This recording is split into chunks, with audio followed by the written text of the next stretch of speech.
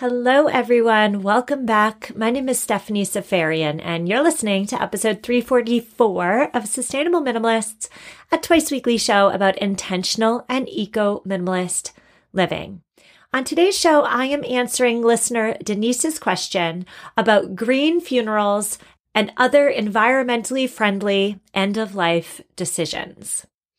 The more I host this podcast and the more experts I'm fortunate enough to interview, the more I understand that human beings tend to do things the way they've always been done. We're not a species that tends to question the status quo, are we? This is especially true when it comes to issues surrounding death and burial. The traditional funeral in the United States is expensive, with the average being around $10,000. And then on top of that, there are the environmental issues. Every year, conventional funerals bury millions of tons of wood, often fancy wood, concrete, and metals, as well as millions of gallons of carcinogens, those embalming fluids. Conventional cremation isn't much better. Heating up those ovens requires an awful lot of energy. Cremation in a crematory carries a carbon footprint equivalent to that of a 500-mile car trip. And that's to say nothing about the ashes, the scattering of the ashes, which we'll get into in today's show. My guest today does argue that there is a better way, and she is leading the green funeral revolution. Today, I am speaking with Elizabeth Fournier. She is the author of the Green Burial Guidebook. She is also the owner and operator of Cornerstone Funeral Services in Boring, Oregon. It is the first green funeral home in the Portland metropolitan area. And of course, if your spiritual beliefs or your ethnic heritage dictate your end-of-life decisions, of course, no sweat, no worries. But if you are curious about alternatives to the casket or the cremation, this is the episode for you. Elizabeth, I am so morbidly excited to speak with you today. How are you? Morbidly excited. Wow, I don't get that very often. That's fun. I love it. I'm great. How are you? I am wonderful, and I'm really excited to glean your wisdom. I want to start today by asking you how on earth you found yourself in this line of work, how you found yourself dubbed the Green Reaper. Excellent pun, by the way. Tell me all of that. And thank you for saying glean the wisdom. People always say pick your brain. And even as a mortician, that totally grosses me out. So as a young child, was definitely geared up for this life. A lot of people in my family home died, mother, grandparents, what have you. And I was the kid who worked through my grief by playing funeral in the sandbox and by figuring it out by reading the National Geographic and having a little tombstone garden on top of my nightstand. And then we spent a lot of time, of course, at funerals and burials and walking around cemeteries and all these things. So my path was a little bit different. And, you know, when you're the kid that somebody's hamster dies and you're out there burying it in the side of the yard and saying the prayers, I think you know you're on a little bit of a different path than the other kids. So probably at age 13, I knew working in a funeral home probably was my calling, but I didn't really know what that would look like. Didn't really know what job title that was. I just knew maybe working at a funeral home. So life went on. I worked, did my thing. And then I came out to the parlor where I am right now in Boring, Oregon, about 20 years ago. And it is a repurposed goat barn. Place was falling apart. They needed somebody to run it. And within being here a super short period of time, I got a phone call from somebody who had a loved one named Wanda, who they called the Wanderer. They wanted to keep her at home. They wanted to bury her on their own property in their intentional community. And I thought, this sounds fantastic. Let's do it. So guess what? We did it. It was really simple. It was very legal. And I thought, wow, watershed moment. This is why I'm in the industry. And within a very short period of time, I'd get calls from people who wanted to do the same thing. They wanted to keep their loved one at home and bury them. And they said, you're that Green Reaper. Aren't you that girl who does this? And I thought, yes, I am.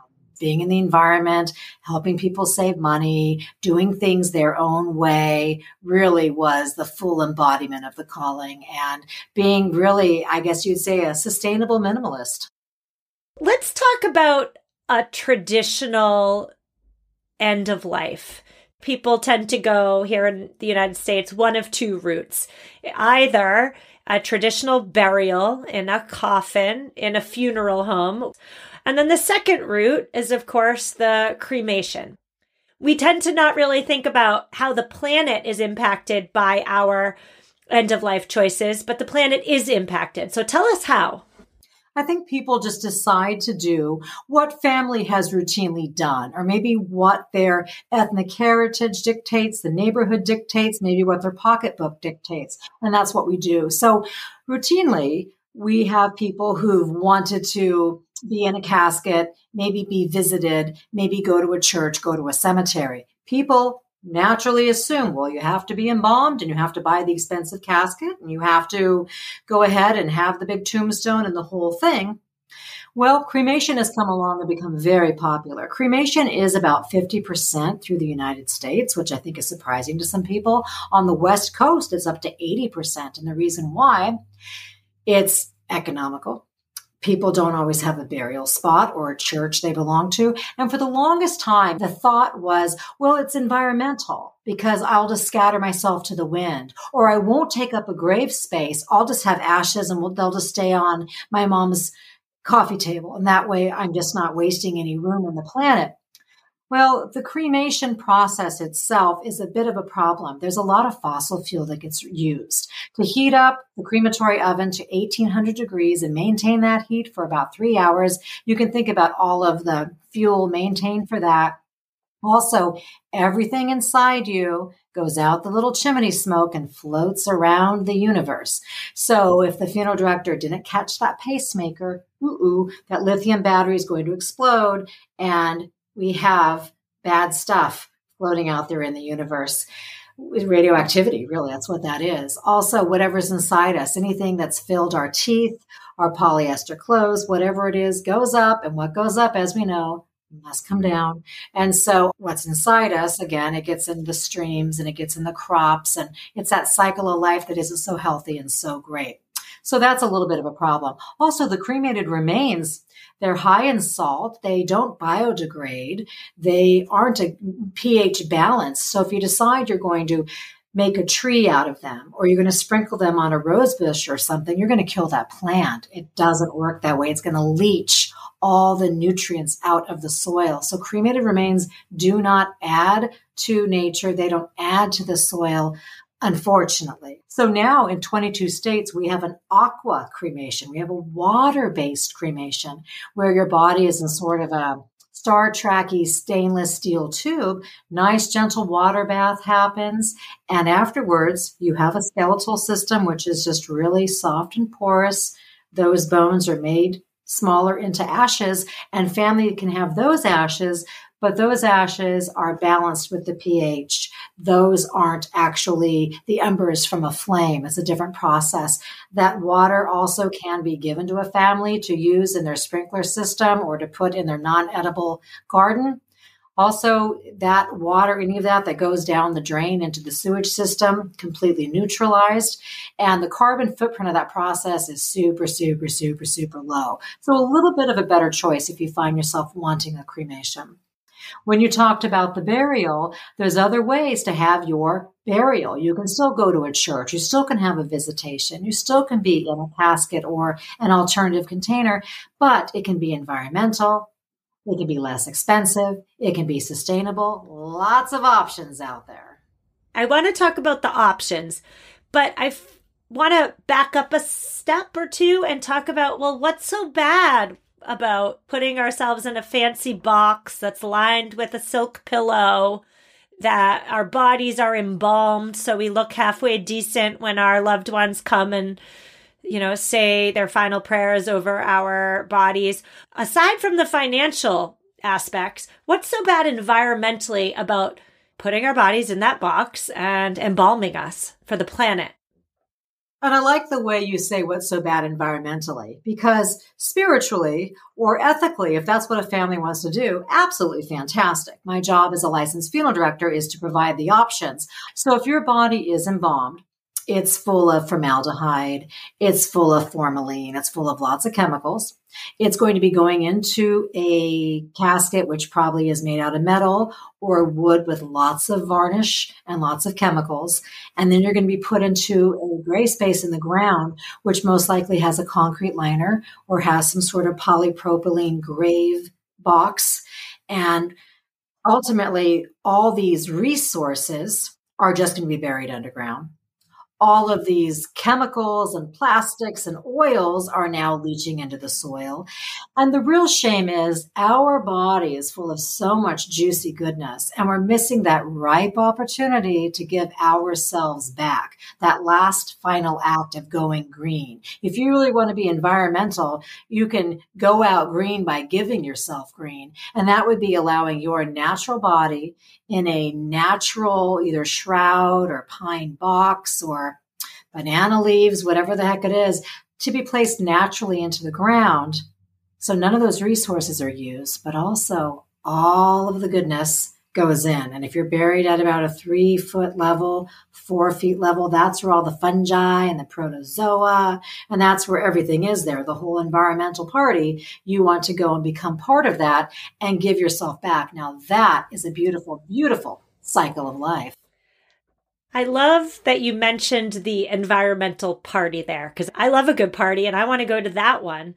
And I'll be honest, I assumed before talking to you and having this conversation on my radar, I assumed that being put in a box and then being put in the ground would take me to that environmental party. I don't even know, this is completely my ignorance showing, but I don't even know if I knew that bodies were embalmed.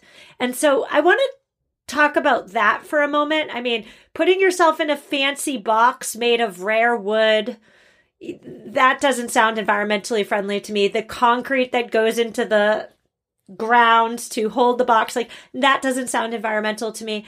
But let's zero in on the embalming for a minute.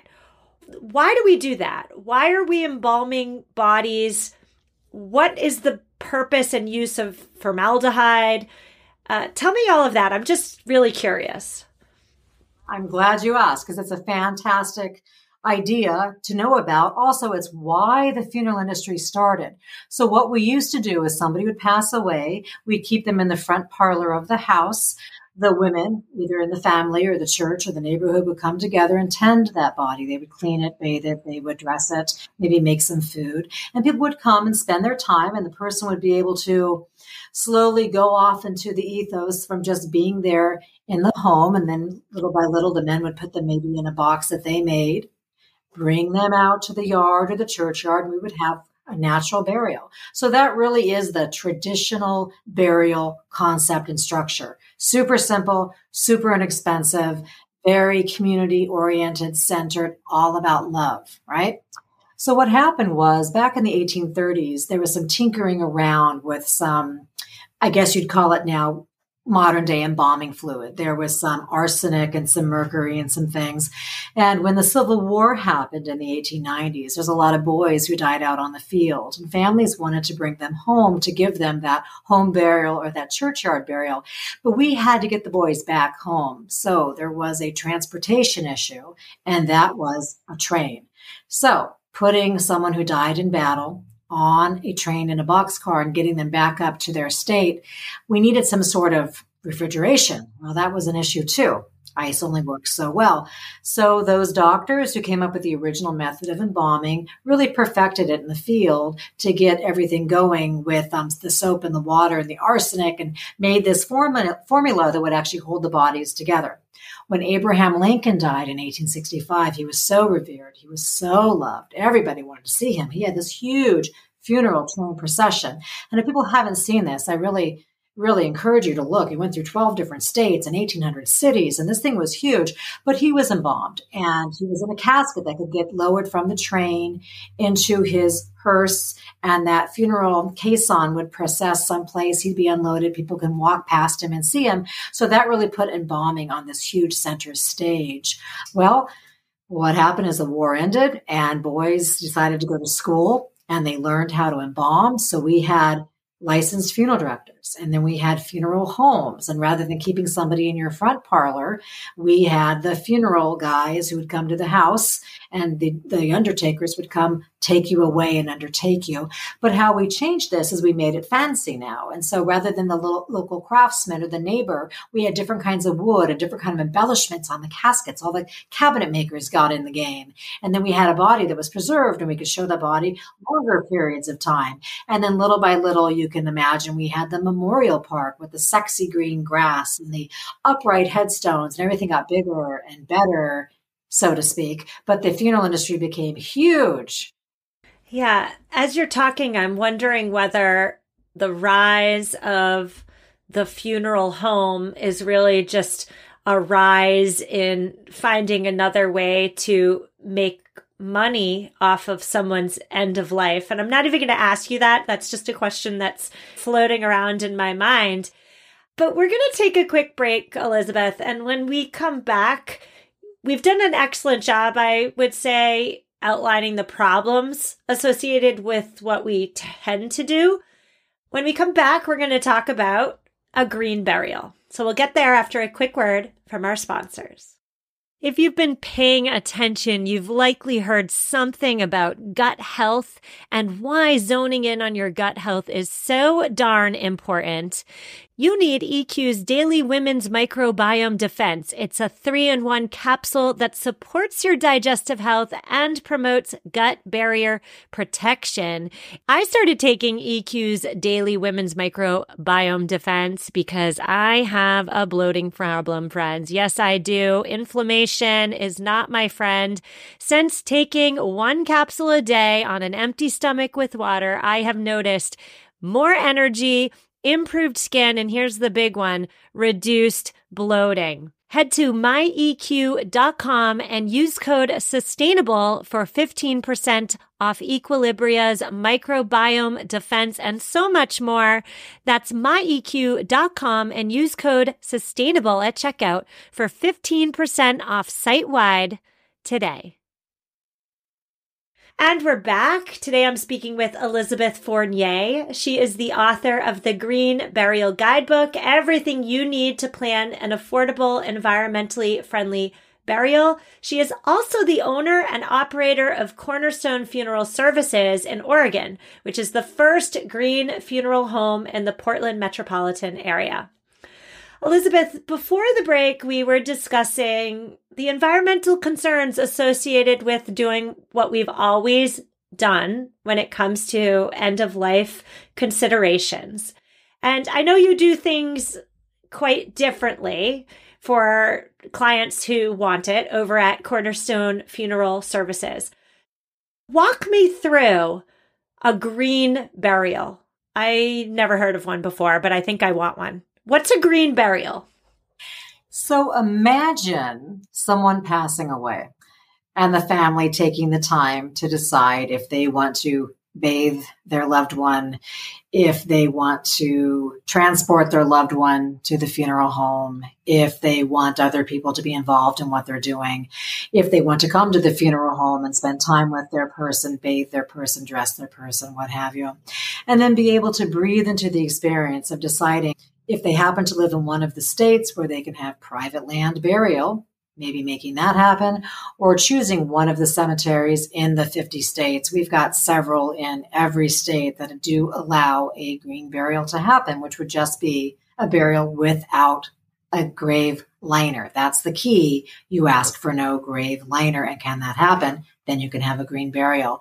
So we would bring somebody to a cemetery or to a natural burial ground or a conservation burial ground and take the time, lower them either gently into the space or put them on a lowering device. The casket they would have could be a sheet off their bed with a board underneath them, or it could be a cardboard box that people in the family took time drawing on with their non-toxic markers and maybe decorating it with flowers and leaves or what have you. Somebody could be in a shroud. Somebody could be in a natural pine casket or an eco pod, something made out of paper mache. There's just so many just succulent and wonderful, wonderful options for this.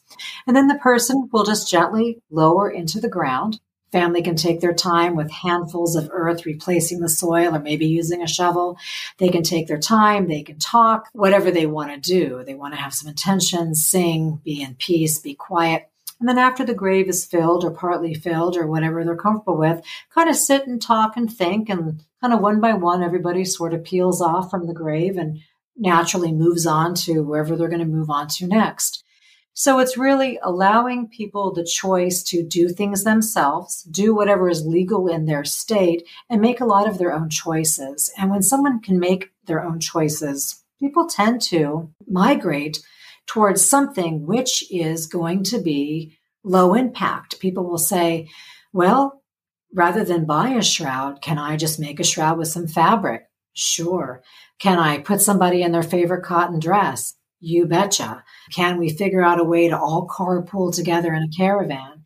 Sure. So it's really neat how people can really take their time and do something very individual rather than coming into a funeral home and being told, this is our package, this is what you do, these are the caskets you choose, we're going to the church at this time, we're doing the burial this day, and then you're over with and that's it. It's really you being able to maybe honor the person, how they live their life.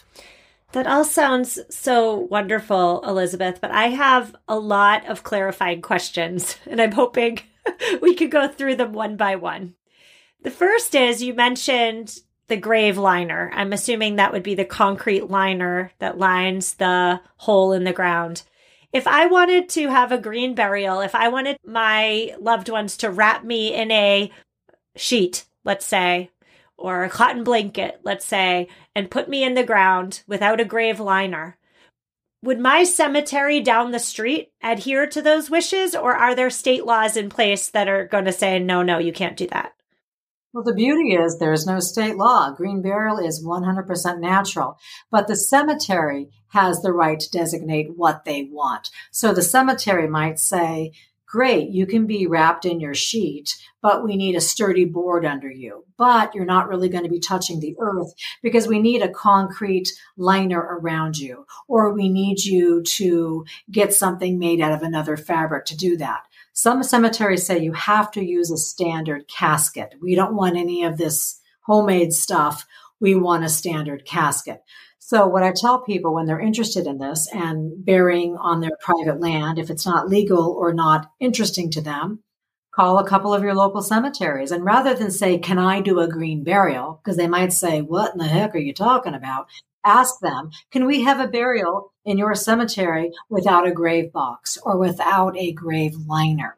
And some cemeteries are so thrilled you're just coming to buy a space, they could care less. A lot of the smaller cemeteries, they might run it by their board of 2 people and say, yeah, sounds good. Some people say, no, this is how we do this because we want to run heavy equipment across the graves. We don't want anything to sink. We don't want to backfill anything. We don't want any wavy, gravy funkiness. We want it all to be pristine and beautiful, and we don't want any of that. And then you can make a choice of what to do. You might not be able to fully have your green burial, but you still can have a body that's not embalmed. You still can decide that maybe you're all going to carpool, or maybe you're not going to have cut flowers, but you're going to maybe have some native plants, some succulents. Maybe you're going to stand around and you're going to have some sort of pamphlets or memorial folders, and you can print those on recycled paper. There are shades of green that can be used and incorporated for pretty much everything.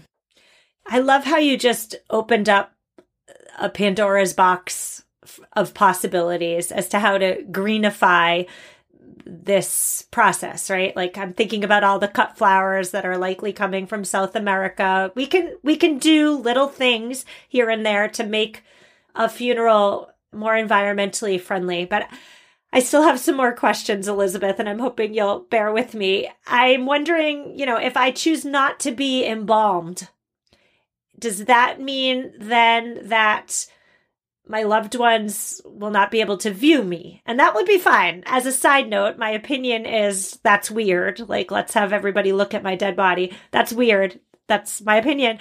But also, like, would my body smell if I'm not embalmed? These are great questions. And this is what really the average person doesn't know. So if you don't want to be embalmed, people can still look at you.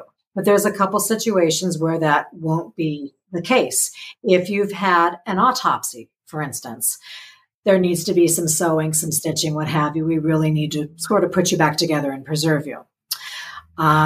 If you've possibly have had tragic situation, there might be a little bit of work that needs to happen. But the average person dies in a very average way. Either you've had an illness or you just get to a point in life where it's natural causes and your organs just slowly shut down. And most people die in a bed. Most die in a nursing home or at their own house or in a hospital. And you can have a visitation right there. There's no reason why a nurse or somebody can't just bathe you a little bit. The family can't comb the hair, even maybe change you into another outfit, and people can't come there and hold your hand and see you and spend time and talk to you. I think as humans, especially American humans, we really revere the body and who that person was. And people still might need to see their auntie or their uncle. And maybe rather than doing it at the funeral home, where you might have to pay more money and have more processes done, do it locally like that. You can have a visitation and people can see you without being embalmed. Some states have some rules. Again, check into what those are.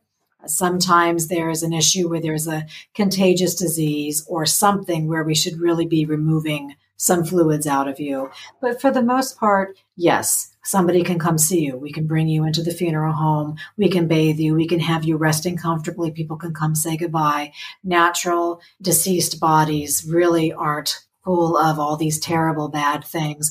And as far as the smell goes, I have a lot of families here on the West Coast, especially Oregon, Washington, where you can act as your own funeral director. You don't even have to hire a funeral home. People like to keep the person at home for a couple days before they drive them to the crematory or drive them to the cemetery or bury them in the yard or whatever they're going to do. And what I tell people about the odor factor is a lot of times after somebody passes away, sometimes a bowel movement will happen, but that can be whisked away and someone's fresh as a daisy again. Also, is it 100 degrees out? Is the person riddled with chemotherapy? All these things that happen. But normally, if you have somebody who's slowly dying under hospice care at home, aren't they being bathed? Aren't they having their clothes changed? Aren't they being loved and tended to? Yes. So why wouldn't they, when their heart stops beating, they're still that person? Your body doesn't immediately do anything crazy. I'm sure I have some listeners listening right now, and they're thinking to themselves, this all sounds lovely, but what's the cost? What's the price tag? How does the cost of a green burial compare to that of a traditional one? And I alluded to earlier, the cost of a traditional one, in my opinion, is through the roof.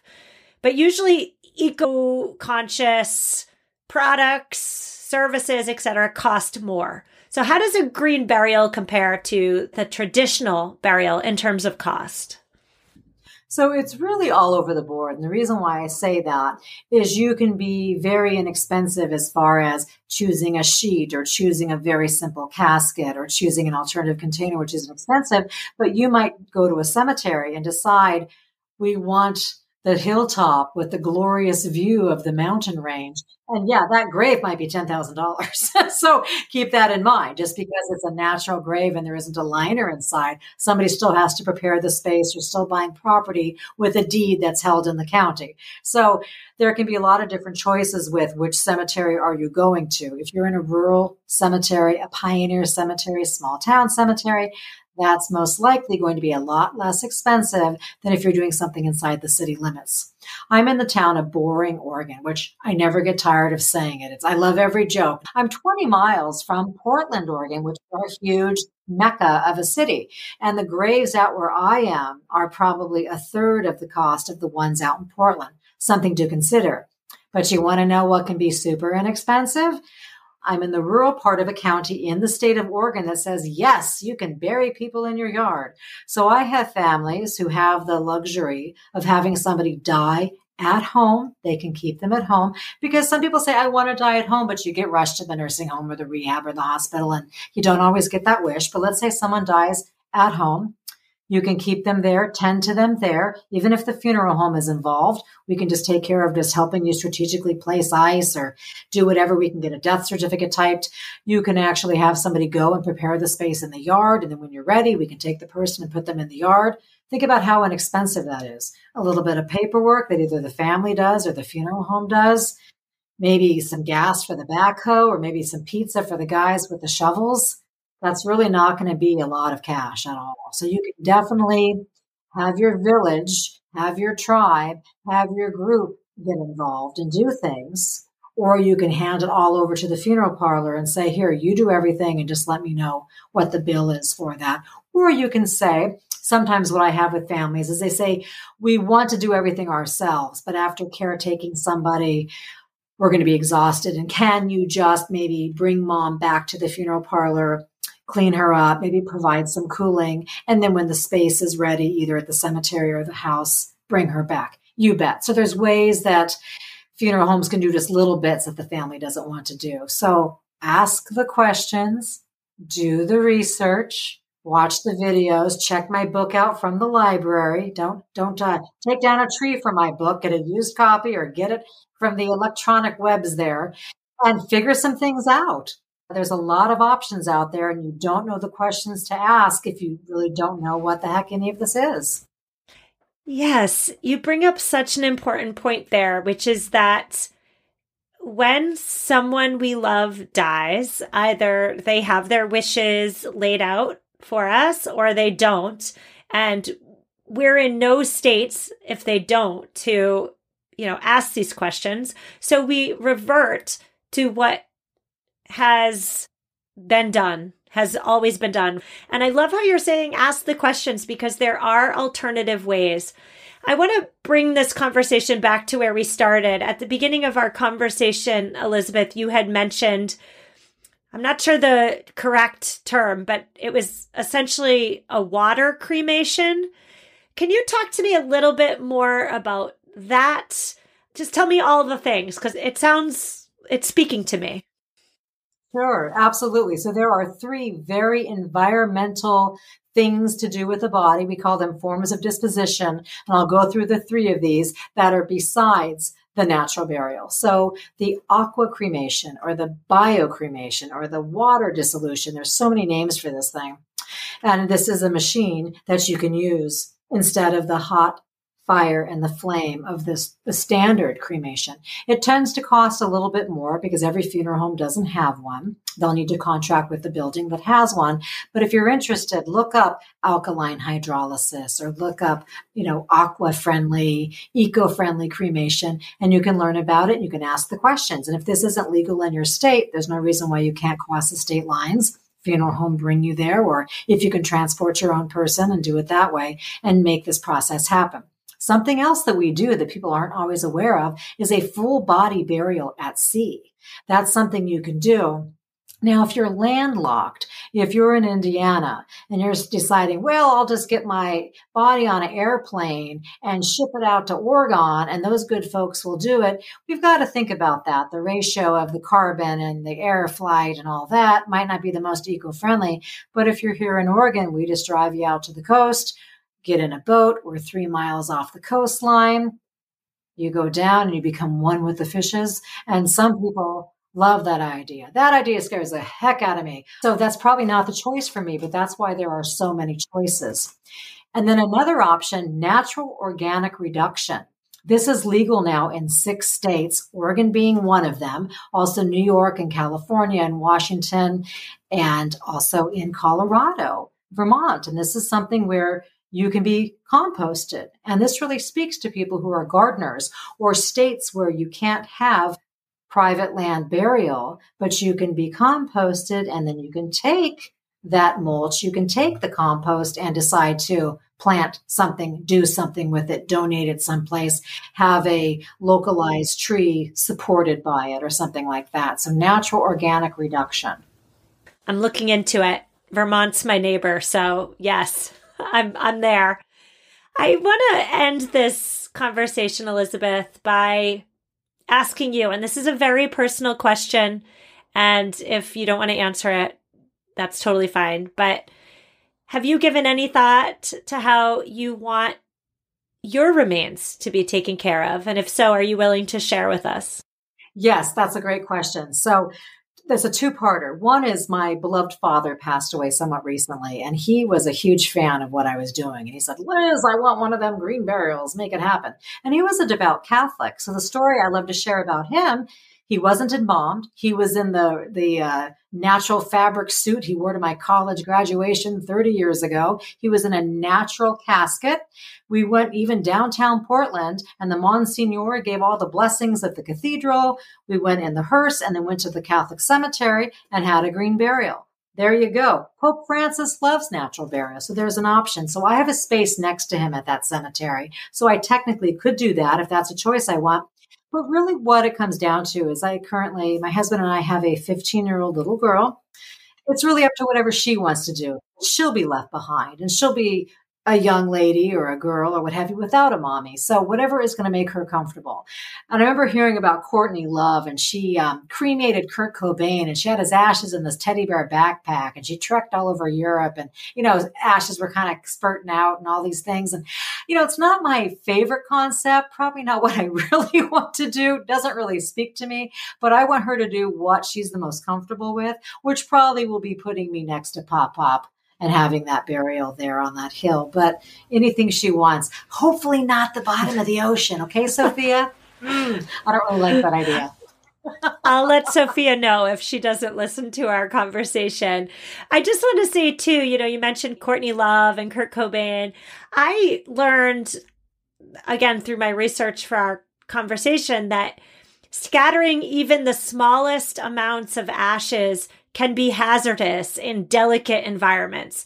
I had no idea. I thought that would be, returning human matter to Earth, but that's not necessarily the case depending on where you're planning to scatter them. Tell us, Elizabeth, about where my listeners can find more of you and your important, very important work. Thank you. I'm at Elizabeth Green Reaper. And I try to post a lot of the behind the scenes. And of course, we're always missing some of those really beautiful moments of the little tiny hand holding grandpa's hand, and some of those really intimate moments, because that's not appropriate to photograph. But other things, when people deliver caskets to the funeral home, or there's a natural organic reduction and kind of showing you what the vessels look like, and you get a little bit more of an idea of the day-to-day life of a green undertaker and really what happens. So that's a great way. Call me at the parlor. There's only one funeral home in Boring, Oregon. I'm the undertaker. Call if you have any questions, even if you're not anywhere in my local area, because, you don't always have a friend who's a mortician. So I can hopefully answer some things for you too. Happy to do it. Knowledge, education, it's all so important. Listeners, that's a wrap. Show notes are at mamaminimalist.com/344. I've linked to the resources that Elizabeth mentions in today's episode, but I've also in the show notes linked to some that we didn't get around to discussing. Perhaps you want to turn your ashes into plantable soil for a memorial flower or a tree. That is in the show notes. Or perhaps you want to learn more about the underwater cement balls that can hold ashes and create new marine habitats. That is also in the show notes. So show notes at mamaminimalist.com/344. Today we do have an eco tip, and it comes from JK. JK says that in the back of her car, she keeps an old backpack full of rubber gloves and trash bags. And when her children are off doing an activity, a sport, an SAT exam, etc., she grabs her bag, grabs her gloves, and walks around the fields, the neighboring streets, even the Target parking lot, and she picks up trash, and she separates the trash based on trash and recyclables. She says that typically every cleanup she does, she finds 75% recyclables and 25% trash, and she feels so good knowing that she's taking these materials that are littering the ground, frankly an eyesore, going into waterways, disrupting our ecosystems, and putting them back in the waste stream. So if your kids have activities and you don't know what to do for an hour, it's too short of a time to go back home, too short of a time to get anything meaningful done, why not get some bags, get some gloves, and do a cleanup. Get some exercise while you're at it. So thank you so much, JK. Excellent eco tip. Listeners, I'll see you on Thursday. Reach out if you need me, and take care.